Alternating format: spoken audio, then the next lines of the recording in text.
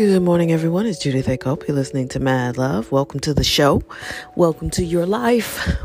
Some asshole decided to cut his grass at 6 a.m, so I may have to talk around that.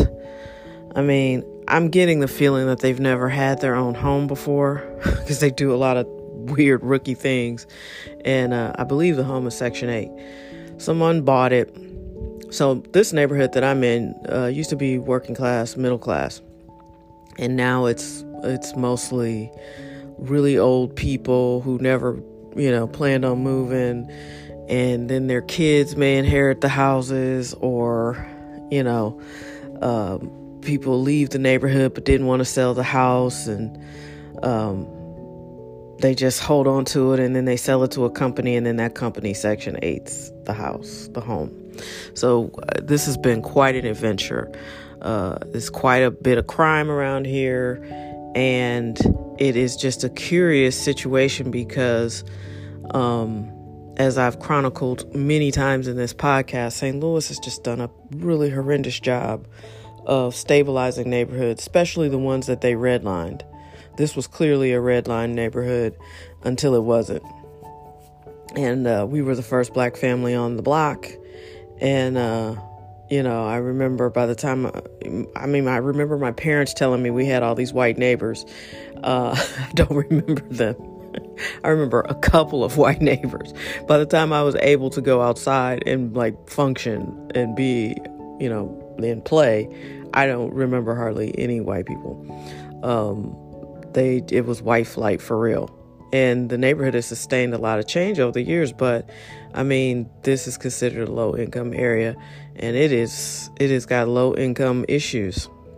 Except ironically, there's a country club on the corner. Yep.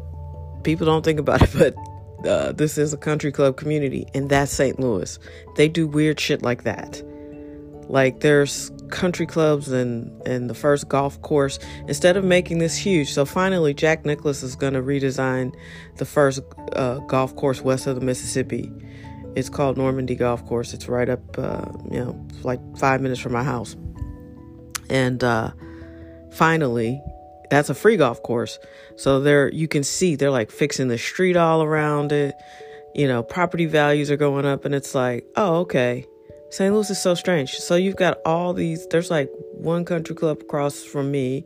There's one about, 10 minutes north. 10 is being generous, maybe 8 minutes north of me. There's a country club very close to Ferguson. And nobody in Emerson Electric, and nobody tore up the country club, and the country club didn't do anything to secure the neighborhood, I don't think, unless they kept it to themselves. Because all of that Michael Brown rioting and stuff was right down the street from that, like literally on the same street.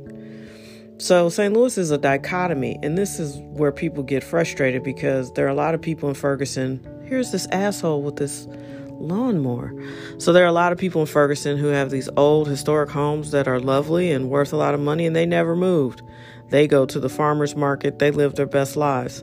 And then you got the low income, which wasn't always that low, Canfield, where Michael Brown was killed. I remember when my sister and her friends were getting their first apartments, it was over in places like that. And then, it just changed. As incomes drop, the value system changes. And I guess it's impolite to talk about it, but there's just a completely different way of viewing the world. And there's a little bit of disregard for the law and like this, your neighbors. He's just out here mowing his lawn. People are still asleep at 6 o'clock. I'm not.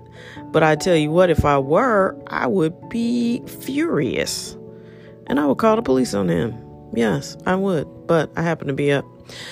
So anyway, you got to pick your battles. I'll be furious about something else. So anyway, I was thinking, I watch The Office all the time. I love The Office. And as diverse as the cast was, they never really had any good representation of a black female. And then I started to think, if that writing staff couldn't tackle a black female, what office never has a black female worker? you know. And that was a good cast. I mean, they had multiple varieties of different races, but they could not figure out a black woman. And I don't know if Kelly Kapoor was supposed to be the only woman of color, but that's not the same as having a black woman. Kelly's Indian. So anyway, I started thinking, is there anyone more underrepresented and misunderstood than the black woman in American society? I mean, and I'm not talking, I mean, because we come in a wide variety, I get it. You got Michelle Obama type of black woman, and then you got the angry Walgreens worker who would rather not get your order right and would rather be anywhere else in the world than checking you out of Walgreens. But I mean, we're no different than any other ethnic group. We come in a wide variety of personalities and dispositions. But it's just, I don't think there's anybody that's less understood or, like I said, underrepresented than the black woman, And quietly, we've started to make a lot of ground politically, certainly here locally, but because we're higher educated, we continue our education. 30 years ago, when I started college, everybody kept saying, yeah, it's 8 girls at Howard at that time. It was like 8 girls to every boy, and that there were more girls in college, or there were more boys in prison than there were in college. And it was like, those were just numbers. But now you look at it and you're like, oh my God, as the statistics play out, I wonder who these young girls are going to marry, especially with the crime rate being what it is. As, young black men continue to kill other young black men, you lose 2, one to the system and one to the grave. And it's just, it's just heart-wrenching. And you got all these girls who are hanging on to these boys who are going to jail or dealing drugs and putting their lives in jeopardy, or they're in abusive situations. And it's like, I don't know. When I was growing up, I wanted a Theo Huxtable. In fact, I knew more Theo Huxtables than any other type of dude. You see what I'm saying? And now it's like people would think Theo was corny. And I thought he was a little corny, but that was what I was used to. Someone who was aspiring to something, wanted to go to school. And listen, I get it. I'm generalizing here, but I think this hip hop culture has betrayed us, and it has especially betrayed black women. And I think, and we listen to it just as much as the boys do. I mean, I can't listen to that, but I like Drake, and that's it. I like Drake and Big Sean, and but all the rest of my favorite rappers are old, like Jay-Z and LL, and I listen to old Run DMC. I listen to old hip hop. But yeah, I mean, it's just, I feel like nobody's been betrayed more by this culture, and they like to call it the culture, than black women. I mean, they've been seduced by this idea that,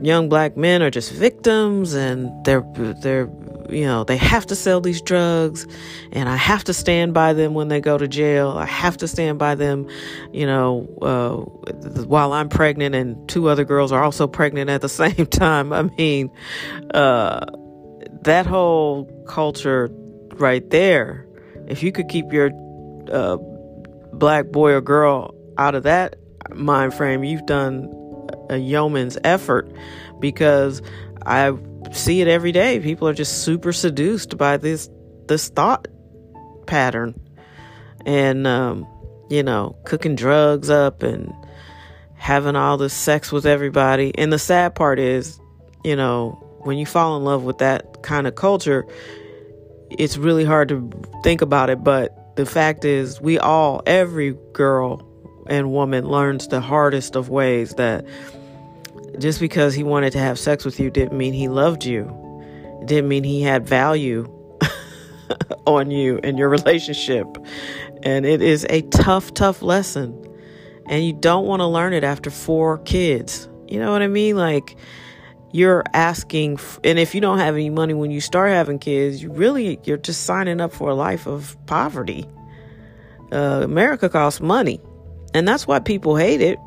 If you don't like America, it's because you haven't figured out how to have a good life here.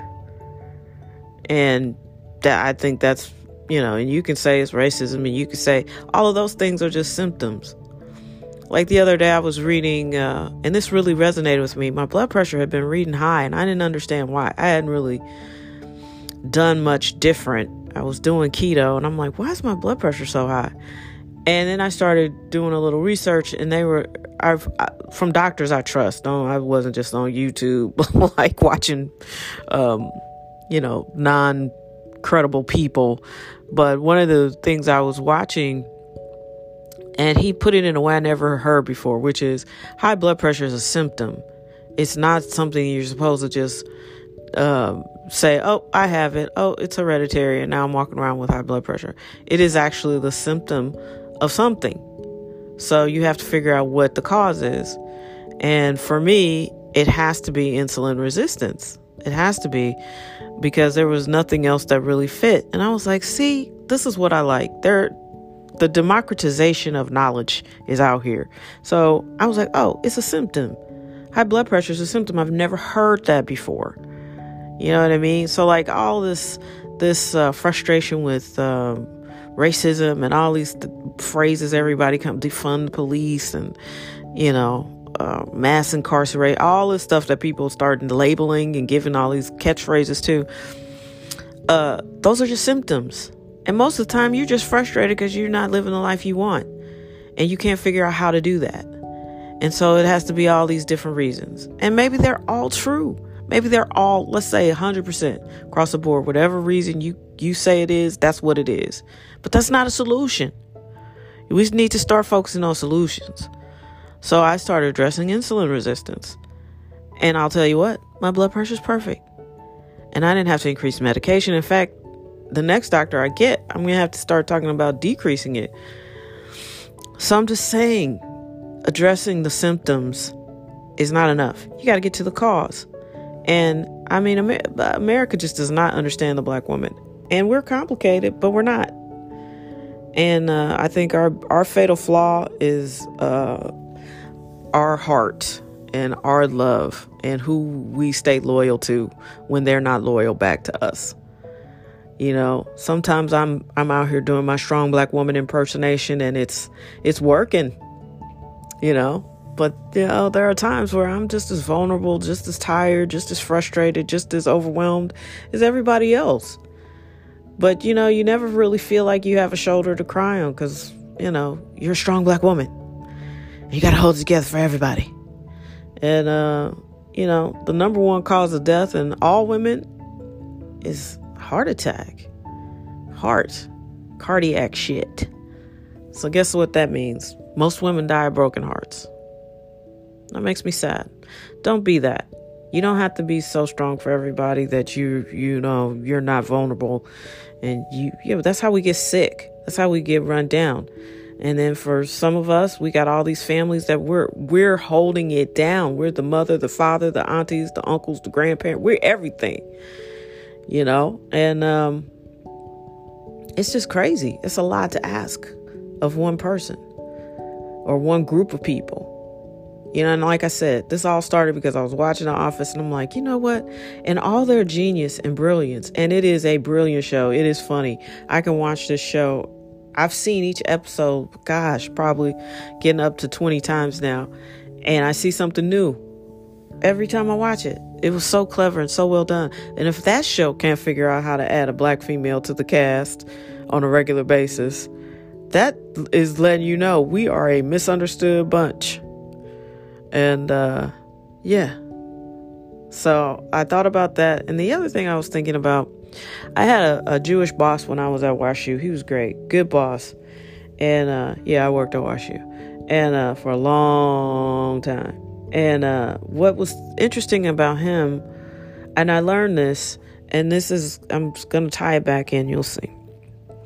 So his niece got married, and I don't know what amount they were giving, but he was like, oh yeah, we're going to all give her cash. The whole family, right?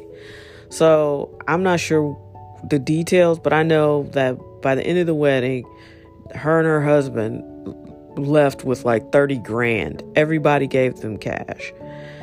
And so I remember sharing that with my family, and, some distant cousin was like, that just seems rude. I was like, rude?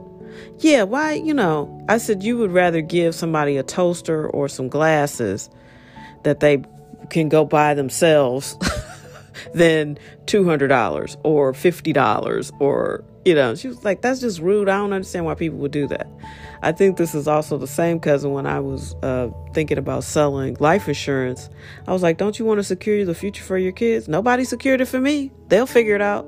And I thought that resonated with me. That was like a 5-second conversation, like many, many years ago. And it really stuck with me. And I think that's a big crux of culturally why Black people struggle with finances. It's because we think it's rude to talk about it. We think it's rude to give people cash. Listen, it's not rude to give me cash. If you want to sponsor this podcast or send me some money on the Cash App or whatever, I will take your money. I mean, I'm just saying, I don't understand that. Who wouldn't want a down payment for a house?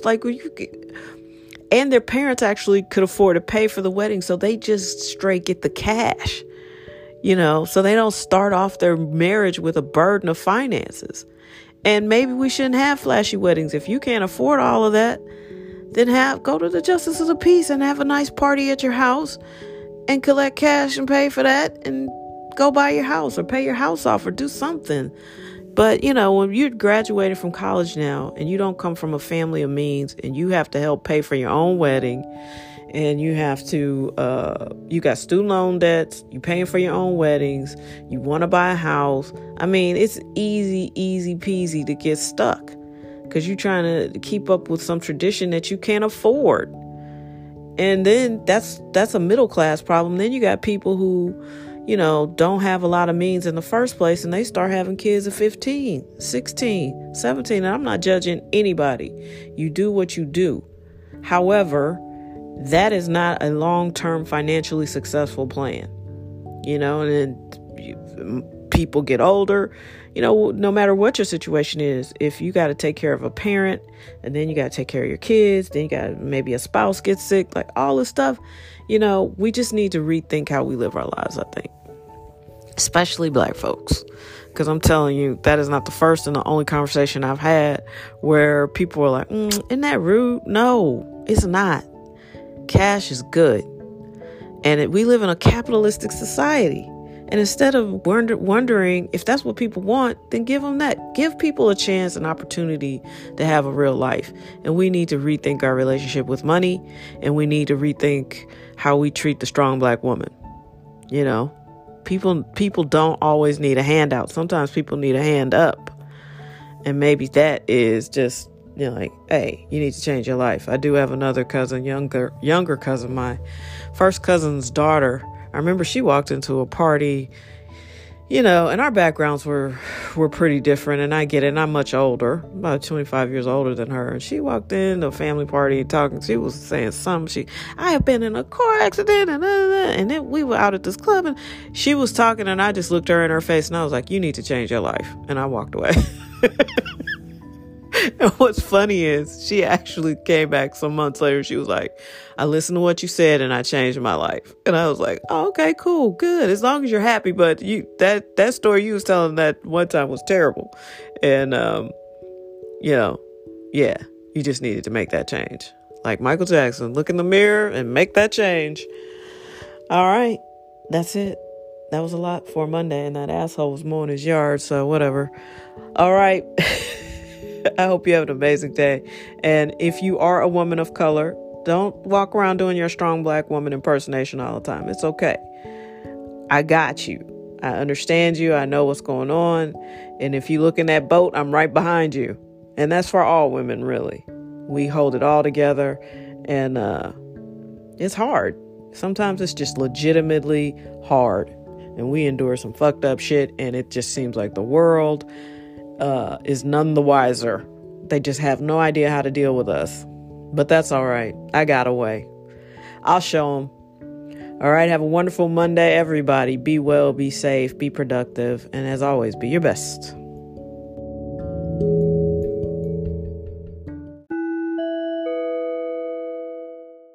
And it's mostly because I love you. I love you. I love you.